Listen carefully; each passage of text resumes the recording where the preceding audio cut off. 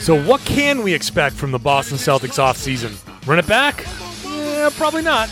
Going to talk about it right now on a Tuesday Locked On Celtics. Millie, let's go. Rain and Jay's back with the vengeance.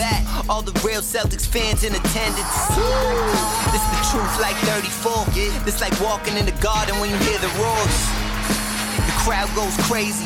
Most in-depth coverage on the daily. Mainly podcast royalty, the content kings. When you talking about the franchise with 17 rings. Focus like Danny at the deadline. Global, but it got a local feel like the red line, the blue line, the green line. Play it in between time. I'ma throw my C's jersey on in the meantime and press play. When the F's done, I can't wait until the next day. Trying to stay in tune with the C's, that's the best way.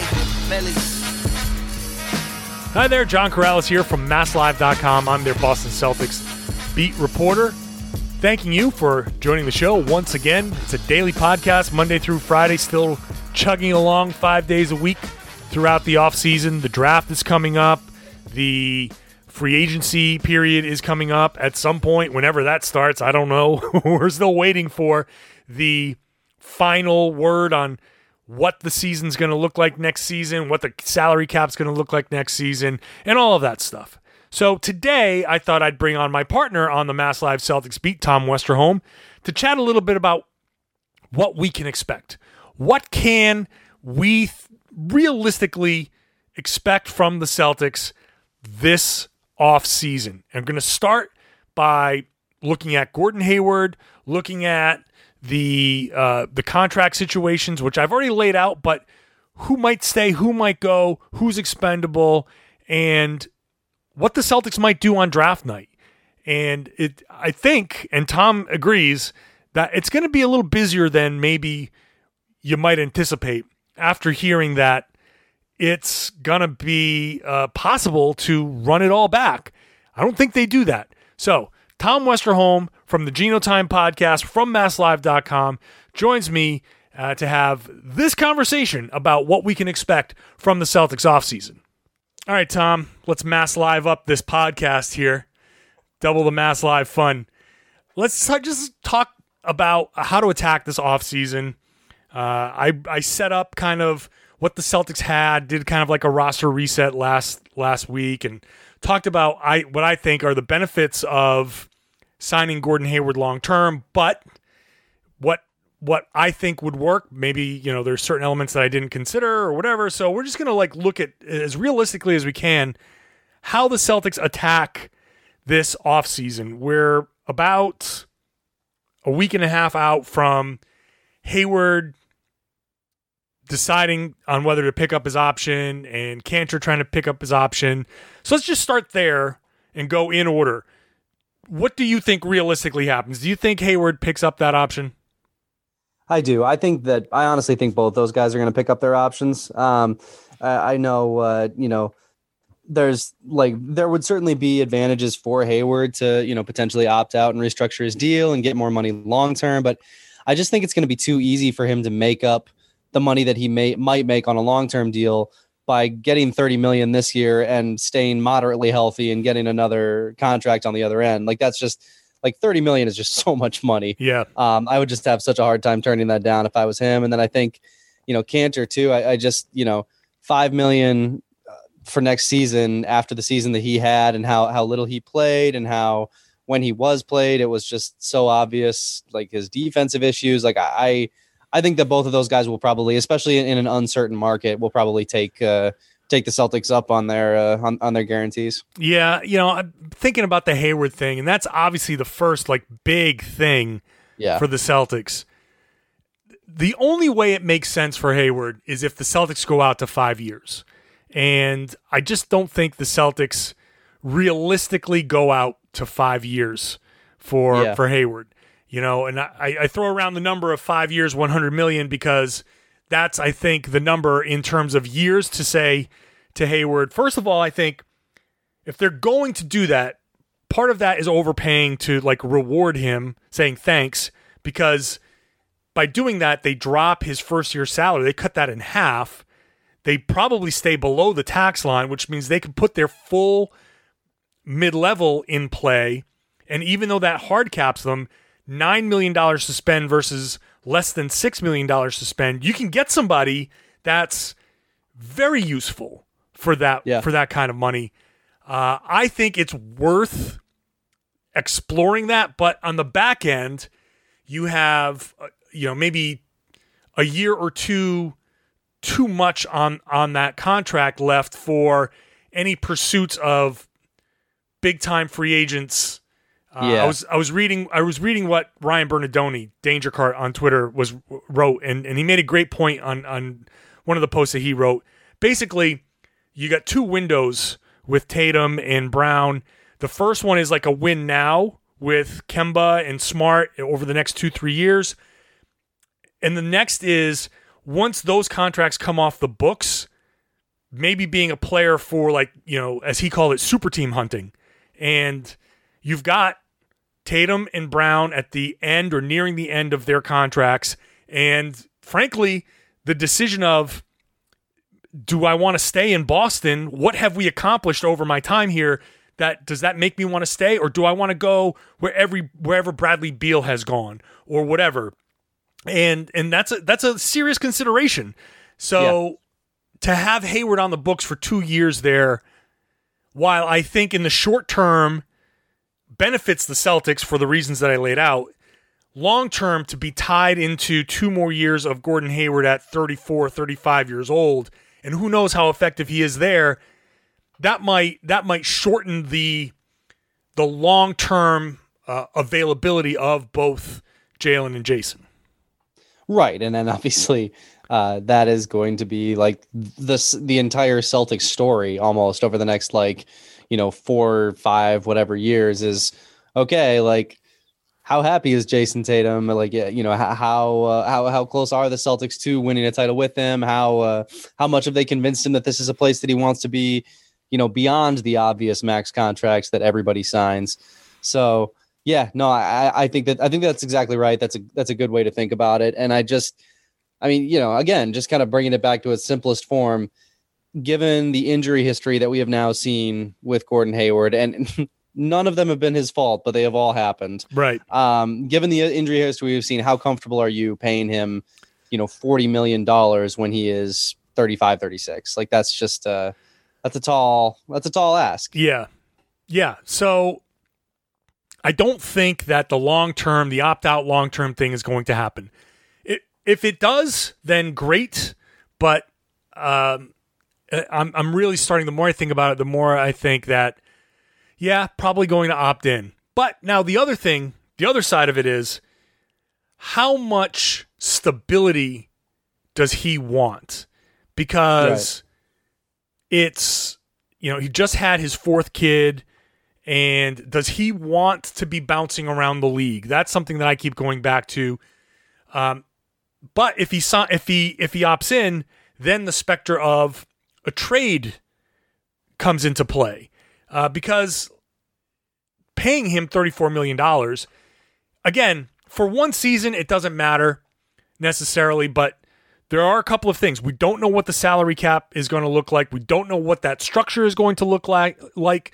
There are so many different ways where it can go that just the same numbers with just some different internal kind of mechanisms could cost the Celtics tens of millions more in tax. So they may decide that, look, we have to trade Hayward, and if Hayward gets traded back to Indiana, then I'm sure he's going to be fine with that. Be like, hey, sorry, Brad, but I am going home. Now, are you willing to take a trade that's maybe less than ideal? And I'm thinking about that Indiana trade, and I'm thinking about the one that keeps floating around out there of Oladipo and Miles Turner for Gordon Hayward. I don't like that deal. But at the same time, does that deal work when it's for a guy that makes the money that Hayward makes, and you're not going to let him go for nothing, and maybe you just try to make it work, and you understand that you figure out a way to make those players work, and contractually Oladipo's probably gone anyway, and that's not such a bad thing. Tom and I continue our conversation in just a couple of minutes, but first let me tell you about RockAuto.com. I've been telling you about RockAuto.com It's where you should go if you need anything for your car. Do not bother with those traditional chain storefront stores. They're going to do the same thing there that you can do at your convenience in your home on your computer, which is take all of the information about your car, enter it into a database, and then pull up a part. This way, with rockauto.com, you can sift through the different brands and pick the one yourself rather than whatever they're going to decide to give you. So, why would you choose to spend 30 to 50 to 100% more for the exact same auto parts at one of those chain stores or, God forbid, a dealership? For example, a fuel pump assembly for a Honda Odyssey is $354 at Advance. At rockauto.com, it's $217. That's a big savings that you can use to spend on just about anything else you want. Maybe another part for your car. If you need something simpler, if you don't know what the hell to do with the fuel pump assembly, no problem. They've got tail lamps, motor oil, new carpet, new wipers. No matter what your level of expertise, you can find it at rockauto.com. The prices are reliably low. There are no different price tiers for professionals and do-it-yourselfers. That's ridiculous. They're going to give you the same price no matter what. It is a family business. They've been serving auto parts customers online for 20 years. So go to rockauto.com to shop for auto and body parts from hundreds of manufacturers. Do it right now to see all the parts that are available for your car or truck. And very important, write Locked On in their How Did You Hear About Us box so they know that we sent you. You have to write Locked On in that How Did You Hear About Us box or else they won't know. And that's very important for us. It's an amazing selection, reliably low prices, all the parts your car will ever need. rockauto.com. Now, obviously, you do not want to hit a wall with your car. You also do not want to hit a wall with your psyche, your mind, your body in the middle of the day. Getting through the day without hitting a wall is difficult. You have the wall at work. You have that wall before you go to the gym, and you need to bust through that wall. The folks at Built Bar have given us a product that can do that for you. I already trust Built Bar. I have my Built Bars after every workout. Now I can use Built Go before my workouts so I can get that boost to get me through that wall. It's very easy to take in. They're ounce and a half packages. You can put it in a briefcase, in your gym bag, in your fanny pack if you're going to ride a bike, in your golf bag so you can get through that back nine. Put it in your pocket so you can get through the day. It's the best workout gel on the market. It's a 5-hour energy without that crash feeling. And it's also natural. So it's better for your body. They have 3 delicious flavors right now. Peanut butter honey, chocolate coconut, chocolate mint.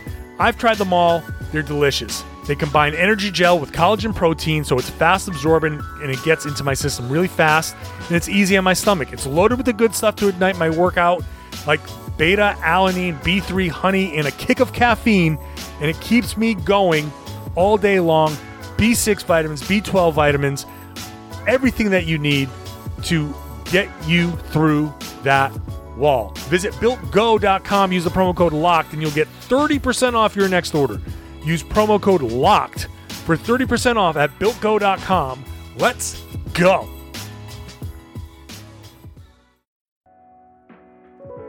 Have you subscribed to the Locked On Celtics podcast yet? You can wherever podcasts exist, and you can follow us on Spotify. All of that is, I definitely understand all of that, and I understand, the concern about losing Hayward for nothing, but at the same time, when you talk about the Celtics having the 2 windows, right, like the win now window, like that is benefited by having a healthy Gordon Hayward on the team right for next year. Like he's a good player, and and when we've seen how much better the Celtics are when he's available, and we saw how much worse they were when he wasn't. Like all of these things, I think I just wouldn't be so quick necessarily to give up on him.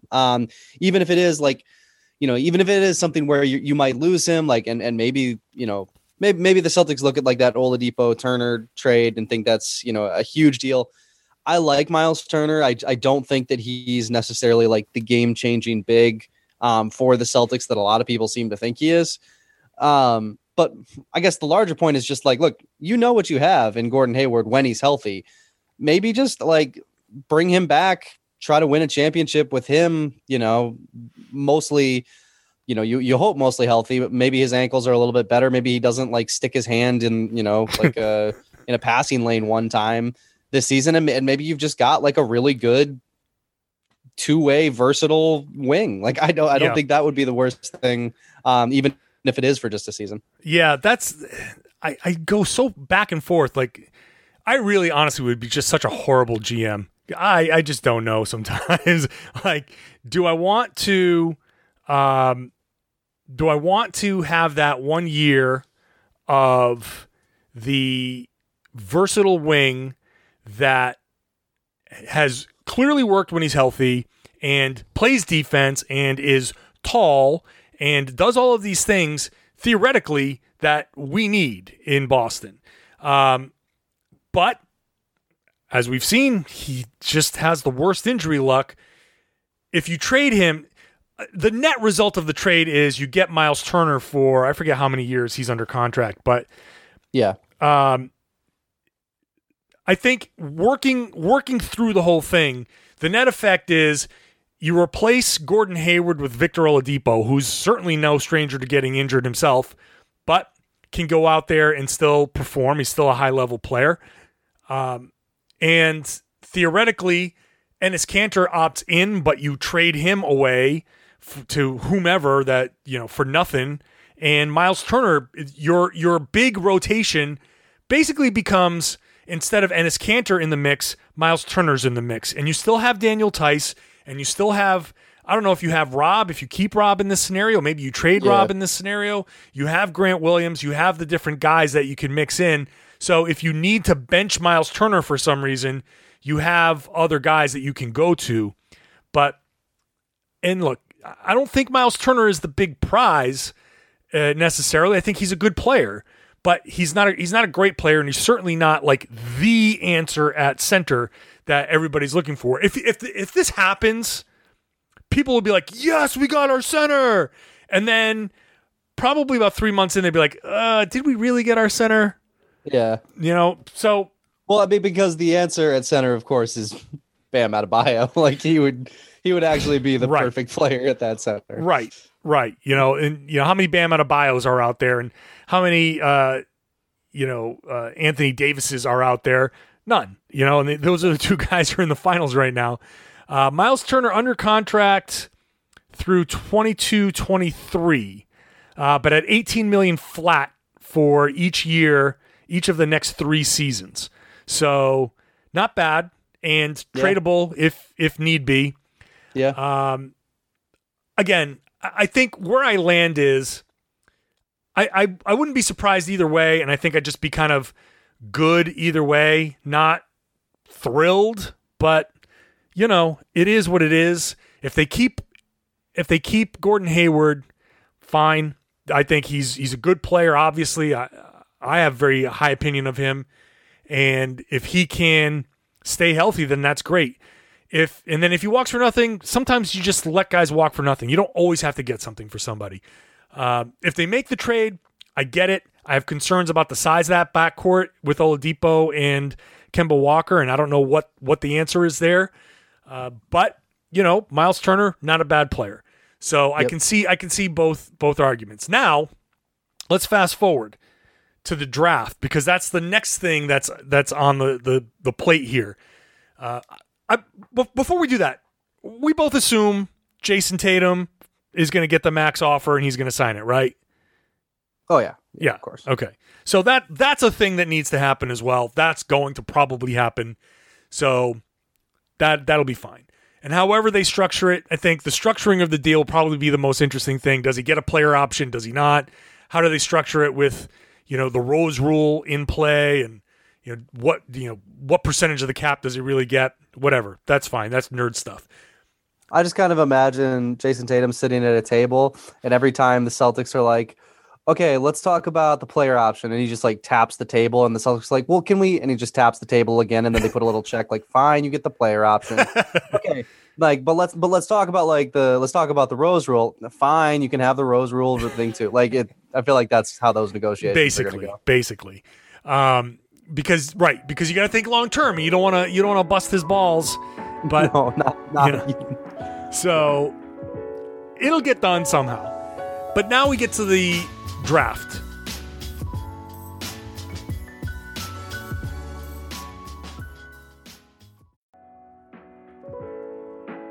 Be sure to follow our social channels at LO Celtics on Twitter and at Locked On Celtics on Instagram. The Celtics have 3 draft picks. They have 14, 26, Yep. and 30. And a second round pick, a high second round, like 40 something. 47. 47. Not that high. 47. Okay, 47. So we know full well the Celtics cannot keep all 3 of those players, all 4 of those players. The prevailing thought, and I've heard you on your podcast, Geno Time, by the way, check it out with him and Nicole Yang. It's worth your listening, worth your time. Talking about probably letting Brad Wanamaker go, upgrading Tremont Waters, like these moves around the fringes that will clear some roster space, because basically your backup point guard is Marcus Smart, and you got Marcus and you got Kemba, and if they bring back Gordon Hayward, he can handle the ball. If they do trade for Victor Oladipo, he can handle the ball. Other guys can handle the ball, so it's fine. That's not a big deal.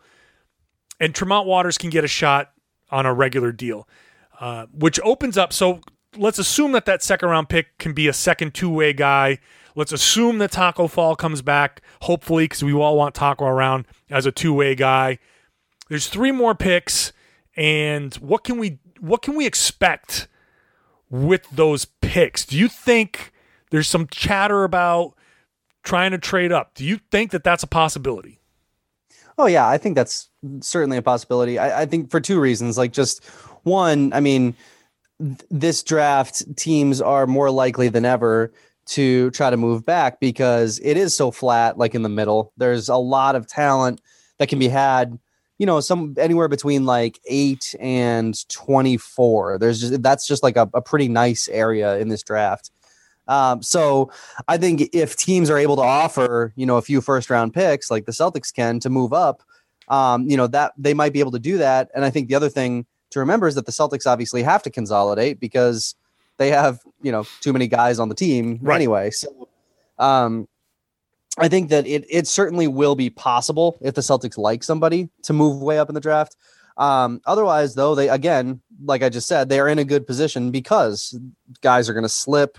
14 is a nice place to pick up a good role player. And obviously the Celtics could use scoring, especially off the bench. And there will be guys there. And I think there'll be floor spacers there too, which is important.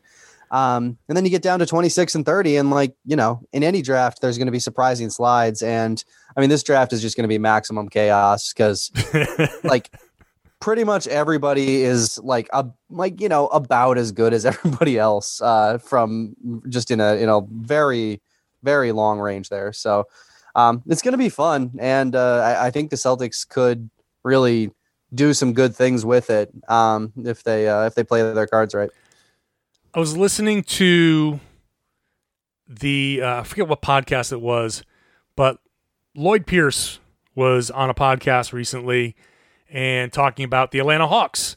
They've got the number 6 overall pick, and basically was asked flat out, do you really need another high lottery pick? And he basically said he didn't say no, but he basically said no. Who are you going to throw into that mix? That, I mean, they've already got, obviously, I'm just looking through their roster of all these 21 and 22-year-olds.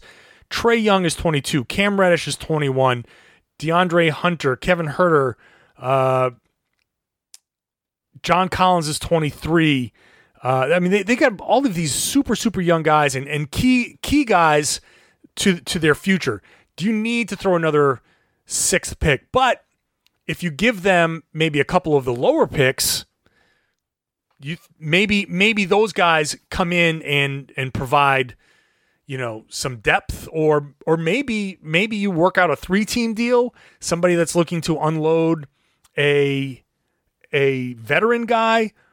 Is Gordon Hayward a guy that wants to go down there, or that they would take down there? Probably not, but probably not. But do you think that there's a realistic possibility that the Celtics could move up as high as 6th? And what would do you think it would take all 3 of those picks or 2 of those picks and a player? What do you think? I think that it would probably take 2 of the picks in a player to move into that range. I think when you're talking about moving up that high, you're probably looking at somebody good. I don't know who that would be. For example, you look at the Warriors at number 2, and it's like there's obviously been a lot of chatter about them moving that pick. I think if you're looking at the Warriors, that's where you start to be like, okay, they're going to be asking for Smart in a deal. I think that you're probably looking at teams asking for quality at that stage, not just like potential. So again, that's kind of why I have a hard time seeing them move up to 2 through 5. 6, you're starting to get on the verge of maybe. But if you're moving up to 6, you better be sure that the guy you like is going to be there, because let's say the Celtics like Onyeka Okongwu, who's kind of a center, like a very modern NBA center. If they really like him and they move up to 6, and all of a sudden the Bulls are like, hey, we want him at 4, then you just wasted a bunch of picks in a good draft for the one guy you wanted. So I kind of have it's not that I have a hard time seeing it. I moving up is risky, and it could be costly even in a draft where teams might want to move up. But that said, if they do like somebody, I think they will be able to get where they want to get in this draft.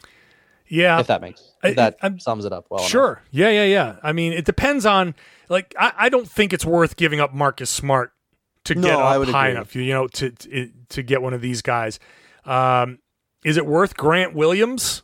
Is it worth Romeo Langford?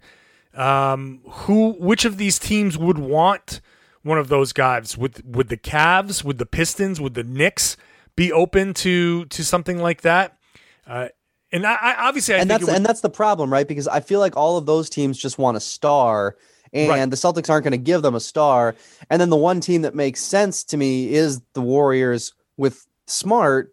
But I don't think that the Celtics are going to get anything, even at number 2, that provides them with a better chance to win now than Marcus Smart, at least in the next year or two. So that's kind of where it breaks down for me when you just kind of really look at the logistics of it. But again, if they like somebody, they can get there. That's the broader point, I think. Sure. Yeah. I think they can get there if they want, but that's not a win now move. And I think the Celtics are in win now territory. They're not trading, we talked about trading Gordon Hayward, but they're not just going to trade Gordon Hayward for, hey, let's get a couple of young guys. The reason why the Indiana thing makes some modicum of sense is obviously it's a place where Hayward would be happy to go, and obviously you get back some quality. Victor Oladipo is quality. In 1 year of Hayward and 1 year of Oladipo, there are, like I said before, fit concerns, but it's still, you're getting 1 year of a high-level player, and you're also getting a good young big man. So, fine. Now, if they do that, are they going to also then try to trade up to get a big man, or is Okongwu the type of player where you say, all right, we're going to groom him to be part of our future, and eventually Daniel Tice is going to go. We got one more year of Tice, and he's out. I don't know how you kind of play your backcourt. If you trade for somebody like Miles Turner, then you draft Okongwu, you're going to need him to play some and develop. I mean, is he just strictly a G League player all year? There are a lot of things to consider. But what other player do you think would be worth the Celtics trading up into somewhere 5 through 10, let's say, to add to this scenario and be potentially a guy that can help off the bench? So the guys that I would keep an eye on are Devin Vassell. He is a 6'7" wing, one of the better defenders in the draft. Maybe probably one of the 3 best defenders in the draft at the wing position, and a really good shooter. So just kind of that perfect role for the NBA. He's shown a little bit off the bounce, not very much, but certainly somebody who has some potential. I think that he's the kind of guy that if I'm Chicago, I take a really good look at. He's not like a superstar, but I think he could go in that high range where just anytime you can get a wing who can defend and hit threes, it's going to be a valuable player. And then the other guy that he's probably going to go higher than the Celtics are going to be willing to trade. But Anthony Edwards from Georgia is probably he's going to go in the top 3. I think he'll probably be the number 1 pick. But he's a guy who, you want some scoring punch. He could potentially provide it. He did not have a good year shooting. I still think he will be a good shooter at the NBA level, but just a super powerful shooting guard who can take guys off the dribble, get to the rim. So, I mean, those are basically the only 2 guys aside from Okongwu that I would take a hard look at trading up for. A lot of people say Killian Hayes. It sounds like there's still a chance that he drops some, so you might not have to trade into the 5 to 10 range to get him. But yeah, those would be the those 3 I think would be my focus. Would be Edwards, Vassell, and Okongwu. All right. Well, I'll leave the who would they draft at these spots if they had to make the picks conversation for another time, because I feel like, well, first of all, I don't want to blow all of my content in this one show. We got to do other shows. Like a long few months, man. There's a long time before the draft. I mean, it's another month and a half before the draft. We don't know what the hell they're going to do. So, I mean, there's a strong possibility, anything's possible, really, because they could use a couple of these picks to trade up. They could use that 30th pick as hey, take Cantor and the 30th pick, and right. you get something out of that. So that's a way that a draft pick can be used. They could be stuck, and they could just clear out space and say, we're going to make 2 draft picks, and the 30th pick is going to be a draft and stash, and the second round pick is going to be a 2-way player, and we're just going to have 2 new guys on the team, and, sorry Javonte Green, and sorry Brad Wanamaker, and, you clear a couple of spots, and these guys fill those spots, and that's how it's going to be. Like we're looking at all these young guys that are on this team right now, and the plan wasn't to keep all of those guys either. So... Yeah. There are moves that the Celtics have to make, which is always curious because that wasn't the plan. But then they went and gave Carson Edwards guaranteed money over the next couple of seasons, and that just seems like they didn't quite have to do that. But now we're looking at a possibility of Carson Edwards has to they have to find a new home for Carson Edwards, but. We'll attack the draft. I am curious how his summer league performance, because I know any team would be like, no, we didn't take summer league into account at all. But it's he was a pretty hot commodity after summer league. Everybody was talking about Carson Edwards. I mean, he was he had stretches in summer league that we were both there. We were like, holy shit, what the heck? Wow. Both ends. Yeah. Yeah, but. Sometimes summer league results don't necessarily translate. Honestly, I refuse to believe it. Carson Edwards could be useful because I think he can still defend, but he needs to shoot his way into a rhythm, and he does not have that luxury on this team. And when he comes out cold, he stays cold, and that's it. I think it gets on his mind, and he needs, if he has a chance, if he's going to have a chance to stick around, which I don't think, but if he is going to have a chance to stick around, the number one thing he has to do this offseason is figure out, how do you become the microwave? How do you become the guy that's hot right away, comes in and doesn't need the first shot to fall, but can still hit 2 of 4, 2 of 5, I don't know. Anyway. Yeah.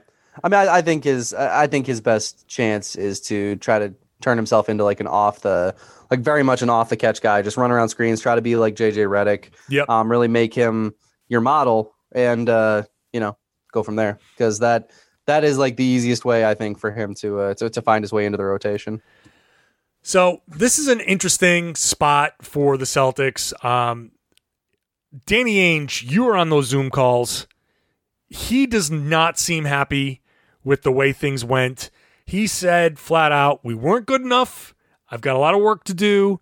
So the odds of running it back with this exact team, they could seriously pick up all these options, guarantee all these guarantees, and run the exact same team back and say, Well, last season, Jason Tatum didn't become Jason Tatum, in quotes, until midway through. Same thing with Jaylen Brown. If those are the guys we get from the start, things are different. If we manage Kemba a little bit better with his knee, and also he's not going to have a Team USA and all of that stuff, they could certainly say, hey, there's going to be improvements. We're going to get improvements from Grant. We're going to get, hopefully a Romeo Langford that can contribute, and maybe a Robert Williams that can be better. We made it to the conference finals. We think we can be just as good, better. Let's roll the dice. But I don't think that's the likely scenario. What do you think? No, I don't think so either. I think, I'm not ready to put a name to it yet or anything like that, but I think something somewhat notable could happen this offseason, because I think Danny wants to win before, because you just never know what's going to happen down the road. Like, you don't know where Giannis might end up. You don't know what super team might emerge out of nowhere in the Eastern Conference. And all of a sudden you've got another, sort of really monstrous opponent to try to get through to get to the finals. Like, you just don't know when that might happen. So, I'm not saying I think he's going to blow the team up and go all in, put all the chips in the middle of the table or whatever. But I don't think it's crazy to think that he might, that he might shake things up a little bit, that he might do something a little bit bold. Again, I'm not ready to put a name to it yet or anything like that, but I don't know. That doesn't seem crazy to me. Put a name to it, Tom. I simply will not. Yeah. So I think this is a good place to end it. If people just so everybody understands, I agree with you that I just don't feel like running it completely back is going to happen. There's a reason why it doesn't usually happen. And if the Celtics were good enough to get to the finals and lose, if they were in the finals against the Lakers and lost in Game 7, then they could say, yeah, let's run this back. Yeah, but absolutely. Losing the way they did to the Miami Heat, who Danny Ainge clearly feels like they should have beaten, that's something where he must feel that this mix, this exact mix, no, not right. We need to get a couple of things here and there to give ourselves a better chance. So I guess it's to set the expectations that just because they can run it back, let's not think that they're going to, because they might not. They probably won't. Yeah. Do we need to do the Windhorst nobody aggregate us thing here? Oh yeah, no. Do we want to do that? I don't think anybody aggregates us. That's not. We're just chatting right now. This is not aggregation stuff. I would. Yeah. No. I don't think anybody is in a looks at us as people that should be aggregated. All right, word. I just wanted to make. I don't think so. I mean, we're insiders. We're in normal senses around the team, but I'm not. I don't have. There's a reason why I quote Woj. If Woj said something, then sure. But yeah, if you want to throw a disclaimer out, we're just talking. This is just our feeling. Just watching Danny Ainge, listening to Danny Ainge in that Zoom call, trying to read the tea leaves. I'm certainly not sitting there in some back room with Danny Ainge getting the scoop. That's not how he is going to operate, and certainly not with me. So, all right, Tom. Thanks for joining us. Obviously, people go listen to the Geno Time podcast. Follow Tom at Tom_NBA.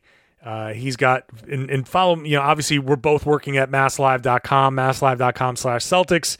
Tom is the draft guy, so when it comes down to draft stuff, read his stuff at Mass Live. We got a lot of great stuff coming. So thanks for hopping on for a bit at the last minute. By the way, people should know I basically almost woke Tom up and be like, "Hey, let's podcast." So thanks for coming on. Yeah, of course, man. Thanks for having me on. Seriously, last second, I was talking to him about other stuff at work. I was like, "Hey, do you want to do a podcast?" And luckily, he said yes. It was a great conversation, and that's like a baseline. So last week, I set up the whole what they have, what they could play with, the possibility of them running it back, the possibility of going long-term with Gordon Hayward. But there's a lot that is at stake that, frankly, I didn't think about, or I wasn't even aware of at some point with some of these machinations with the salary cap. There's so many different things, and I'm not going to bore you with it now, but seriously, the same salary cap number, the way they do it can result in different tax levels, and it really depends on what the Celtics' priorities are, what they're willing to do long term, and we'll see how it plays out. But like we said, it's not going to be as simple as, hey, let's just run it back. I don't think that's how it's going to go, and it's just a matter of how much movement we see from the Celtics. But I do think that there's going to be some movement. So we'll talk about more, and I'm sure, I'm definitely going to do another draft segment. So that's not the only time we're going to talk about the draft. It's more than a month away. So I will get into more of who might be available, what they might target, if they keep those picks, who might they stash, all of that stuff later this week throughout the offseason. As new information rolls in, we're going to talk about it as well. So subscribe if you haven't subscribed yet. Please do so. And if you have, a good 5-star rating and a good written review would be fantastic. And of course, sharing the podcast, telling your friends that they should be listening to the Locked On Celtics podcast here on the Locked On Podcast Network.